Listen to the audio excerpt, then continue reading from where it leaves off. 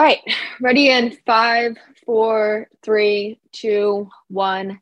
This is the Friday, July 1st edition of the Daily Wager podcast. We'll set you up in 10 minutes with everything you need to know heading into this weekend's slate of games.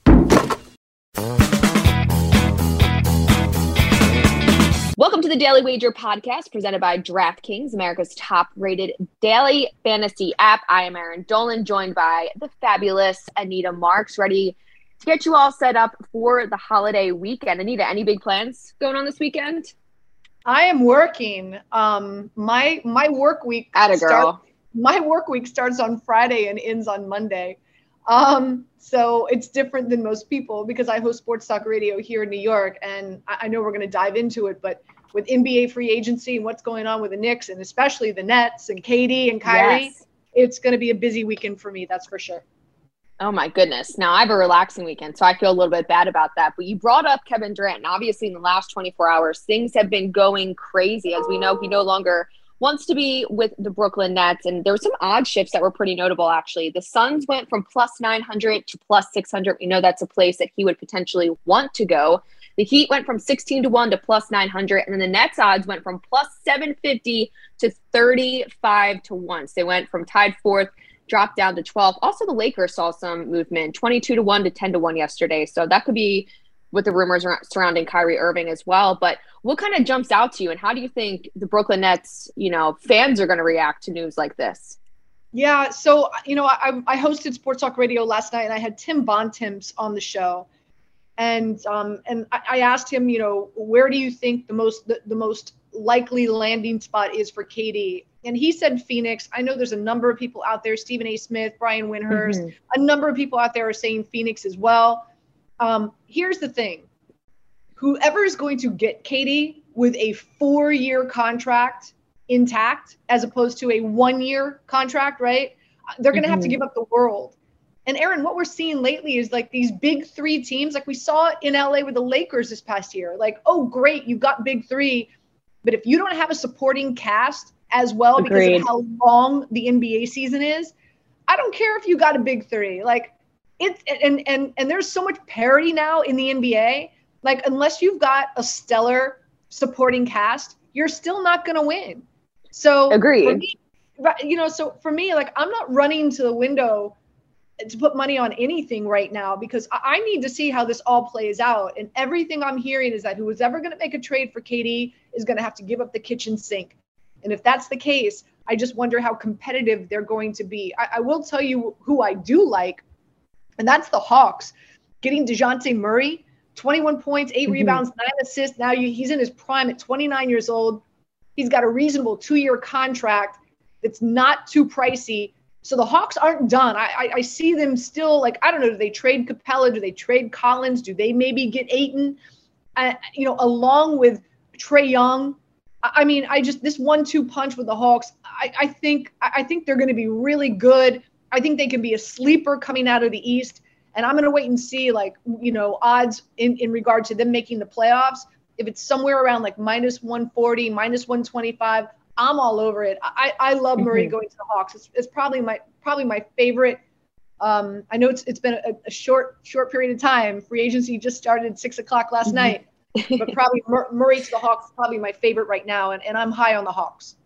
Yeah, and I mean, it's obviously been a crazy 24 hours, but you make a great point in terms of the futures odds of just waiting. I think that's absolutely what you should do in terms of everything that's going on. Wait till the dust kind of settles here. Protect yourself in this situation. Just like the books, they're obviously moving the odds around like crazy to make sure that certain teams aren't a huge liability for them.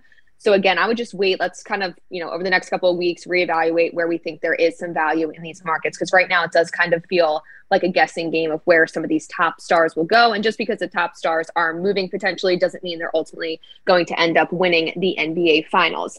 But let's switch it over to Major League Baseball. Anita told me before this podcast she has a slew of different plays for you guys. So Anita, take it away. I do. Where do I begin? How much time do we have? I know we're only supposed to do 10 minutes, Anita. 10 minutes. I know. All right. So 2 games. I've got a lot of prop bets, but the 2 games I like is I love the Mets tonight. Listen, they're 21-7 off of a loss. They're back at home. They're going up against the Rangers. Chris Bassett has been great. He's got a 3.23 ERA. He knows this Rangers team because don't forget he came over from Oakland, so he knows this lineup extremely well. Otto is pitching for the Rangers, and really his best pitch is the sinker, and the Mets actually are the best hitting team against the sinker in Major League Baseball. And also they've got the best batting average against right-handed pitchers. So with all that being said, this is how I'm playing this game. I've got the Mets on the run line at even money. I've got the Mets first 5 over 2.5 runs at -115. I've got Pete Alonso hitting a home run at +210. I've got Otto going over, giving up over 4.5 hits at -120. And also his walk rate is 14%. So I got him walking over 1.5 at -125. So I know a lot at play for the Mets. Obviously, that's the game I'm going to be watching later on tonight.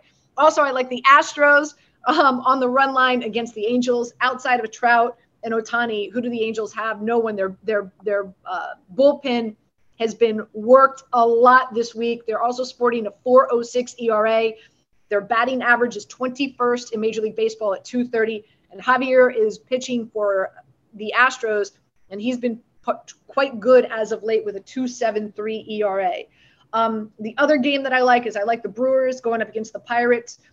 Burns is pitching for the Brewers. He's been sensational. So I like the Brewers on the run line, again, at -115 against the Pirates. And also I like Burns getting the win at -135. Some other prop bets that I like out there for the Braves and the Reds.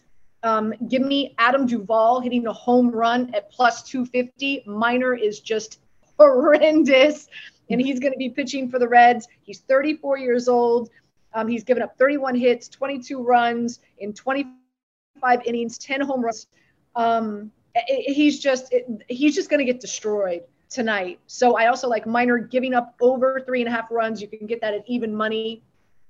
Last but not least, for all you Yankee haters out there, this is an interesting one, Erin.